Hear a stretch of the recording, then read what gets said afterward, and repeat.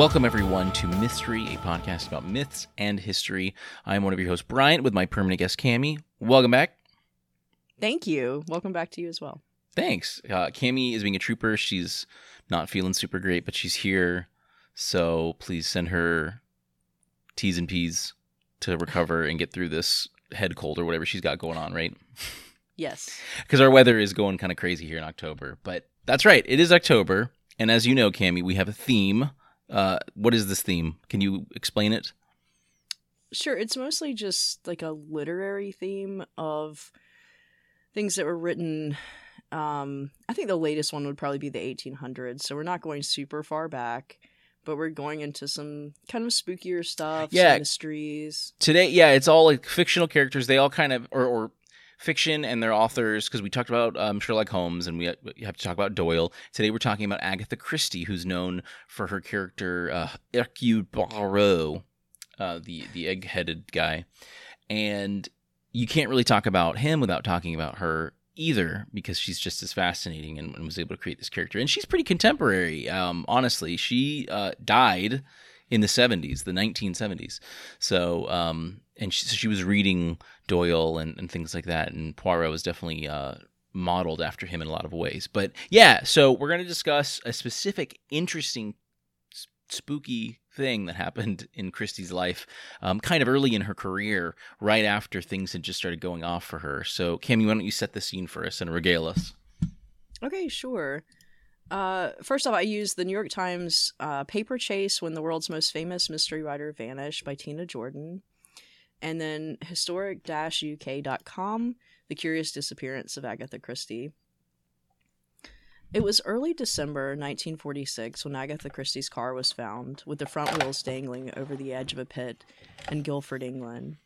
All that remained in the vehicle were some articles of clothing and an attaché case filled with papers, no author to be found. By December 6, 2 days after the woman left her Berkshire home, papers from London to New York were reporting the mystery. By December 9th, over 500 airplanes had been deployed to look for her. It was the first time airplanes had been used in a missing persons case. Still, the police found nothing. Desperate, they brought her beloved dog to the scene, hoping he could pick up her scent and lead the authorities to her. But all he did was whine when they arrived. Desperate for answers, the police tried to turn to her latest book for a clue, but could not find a copy. Only that the title was The Blue Train, and her brother-in-law was supposed to have the manuscript. He did not. The authorities reached out to motorists in the area and all breeds of search dog, even some common street mutts, to see if they could turn up a clue. Still nothing. The Home Security, I guess like the English Home Security himself, urged Sir Arthur Conan Doyle and Dorothy L. Sayers to help in the search. Doyle used one of Christie's discarded gloves to clairvoyantly speak to the missing woman, while Sayers used the available clues. Both armchair sleuths came up cold.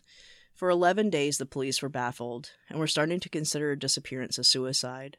Her husband had been having an affair with a much younger woman, and Christie had been feeling down, according to several people close to her. She had left 3 letters the night before she disappeared, one to her husband, one to her brother-in-law, and one to her maid. While her husband and her brother-in-law had burned their copies, the maid turned hers over to the police, though it just contained shopping instructions, no clues to where the writer was. But on December 15th, 1926, she was found at the Hydro Spa in Yorkshire. She claimed she had no memory of the events that led her there. Her husband even claimed she didn't know who she was. She had checked in under the name Miss Tressa Neal, which seemed to be just a name she had thought up in her apparent state of amnesia. But 2 years later, when Christie and her husband divorced, he married his lover, none other than Miss Tressa Neal. Yeah, this is pretty wild and very significant in her life, it seems like, although it didn't really go public. Interestingly enough, there's an agathachristie.fandom.com, like fandom has its own, like umbrella, like I've used it before on cryptids and things like that. And it has an Agatha Christie one, of course. And they have a great write-up on this that I kind of got my summary for it. And they note Christie's own autobiography makes no mention of her disappearance.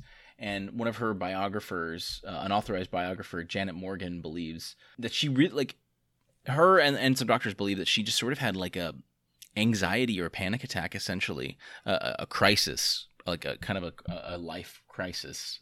Here, she was in her 20s at the time.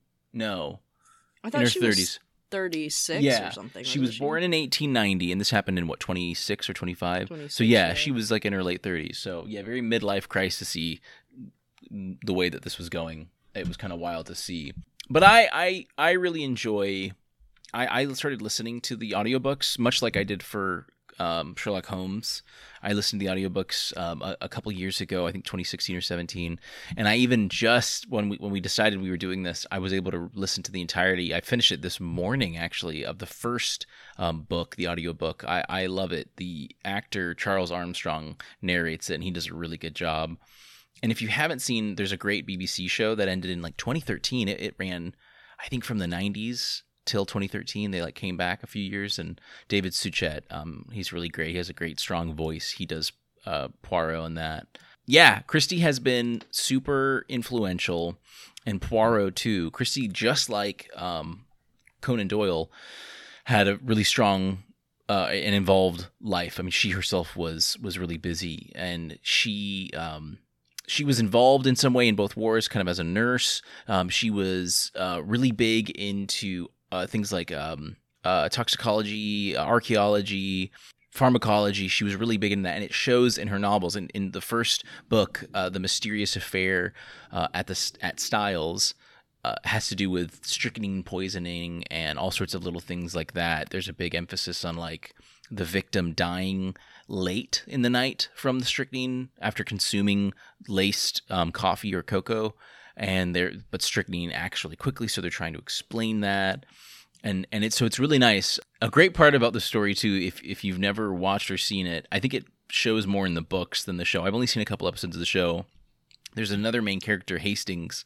He was a veteran of the war. He's an Englishman, and he sort of represents our point of view. He's very much the Watson, and I was reminded when I was reading it how Poirot like basically calls him an imbecile as much as he can. Like he's just like, oh, I have figured out that this could not be so. And Hastings like, really, Poirot? How could you figure that out? And he's like, Hastings, how could you not see, you dummy? Like I'm just like, go easy on him. But it's good. Like they have a really strong friendship, and Poirot, I mean, he's an interesting character too. He's definitely like obsessive compulsive, and they show that in some interesting ways in adaptations. Kenneth Branagh, a couple years ago, he did The Murder at the Orient Express, and there's the Death of the Nile movie that's coming out. It's very modern. They're definitely taking some cues from the Guy Ritchie Sherlock Holmes stuff. It's not as like edgy, but like I love the Guy Ritchie stuff. We said that. I watched the Murder on the Orient Express, and it was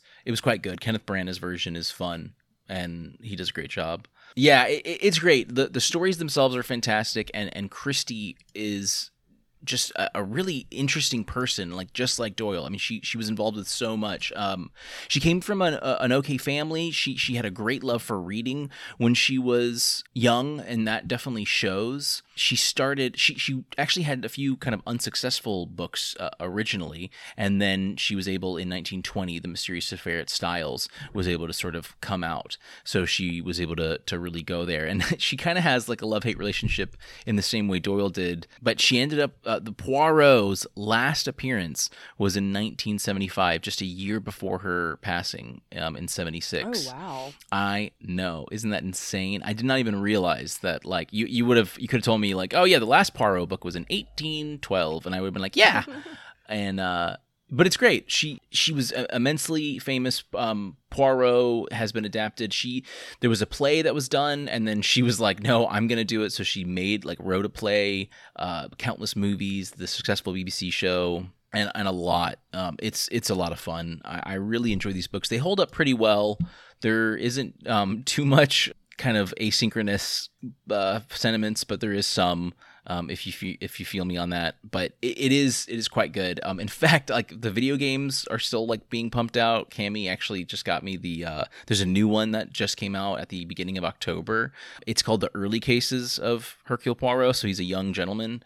I was reading, they kind of time it that a lot of his stuff was done in like it's kind of contemporary I think he dies in the 1940s is what they kind of said it as, but if the way things were, she kept writing because people kept wanting it. So it was just really interesting. But yeah, I love it. These things are just great. Christie herself was wild, and I wanted to talk a little more about her disappearance, but it truly kind of ends at that. It really seems to just come down to her husband essentially wanting to leave her. They even had, I think, at least one child. They had a little girl, yeah. Yeah.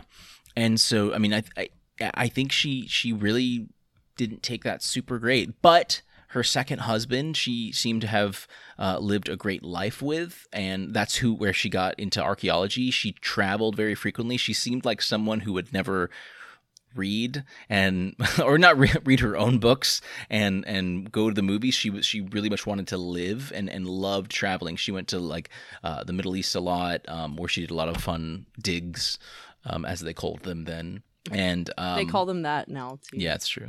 I'm going on a dig later. Would you like to join me? But yeah, the Christie stuff holds up really well. There's a ton of modern adaptations. There's some really wild stories, both fictional and like kind of documentary, about her disappearance. Like there's some straight up like fiction that's just kind of based on her disappearance, and they turn it into a Christie like book. So it's kind of weird that they were doing that. It's to show the late 1920s.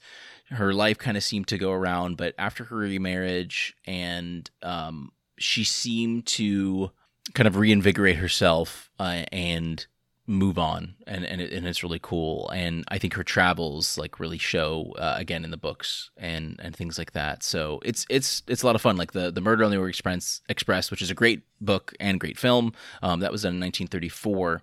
And she was traveling all around the Middle East by train at that point for the archaeology, and so she had a great idea of how to do that. And there's really cool. There's a lot of foreign elements in her books, and they're not just like kind of stuck. I kind of think like she probably did more for like UK Belgian relations than any other person in the world, because that's Hercule Poirot is Belgian, and there was a kind of a I was reading, she kind of chose that because of the war. There was a connection to the Belgians, the incidents of the Germans attacking them and things like that. So there was already sort of a bond between the UK and Belgium, but it just worked out, and it's just fun. Poirot is such a funny little character, and whether you're reading it or watching it, it holds up really well. There's even a Halloween episode. I actually saved it on my like queue on my library thing. I'm gonna try and watch it. I'm sure it'll be fun. But yeah, so I think that about covers everything I have. I would highly recommend watching or reading or listening to any of the part, or playing on your computer or PlayStation.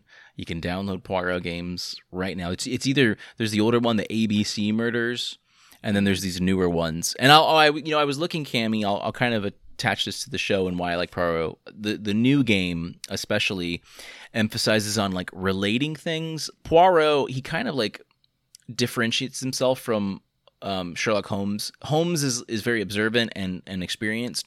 Poirot is very experienced. He brings into like a psychological aspect more. He's more about like the people. Like at the beginning of the murder, kind of when Poirot first learns the murder, it takes a little time, and his friend Hastings calls him in. He's like, "Oh, I'll be careful." Hastings is like, "I'll be careful not to, mess up any footprints." And Poirot's like, "It doesn't matter. Like, what are we gonna do with a footprint? Don't worry about it." We got to look at other things. So Poirot is very practical, thinks logically. Sometimes like the books make me feel like, how was I supposed to know that, Poirot? How was I supposed to know that? But a lot of the times the connections are pretty authentic and fun, and there's a twist, like in the murder of the Styles case. There's a fun twist that doesn't feel too like Shyamalan-y, crazy and wild. It's pretty understandable, and you're like, oh yeah, absolutely. So I super encourage looking into either the movies, the show, or the audiobooks, or reading it. You can do that too. You can read books.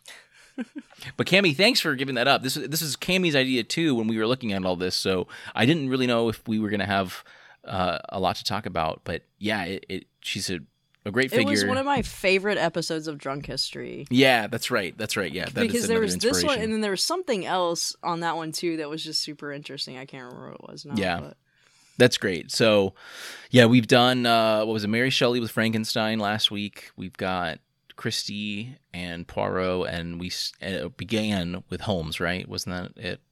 With Doyle, correct.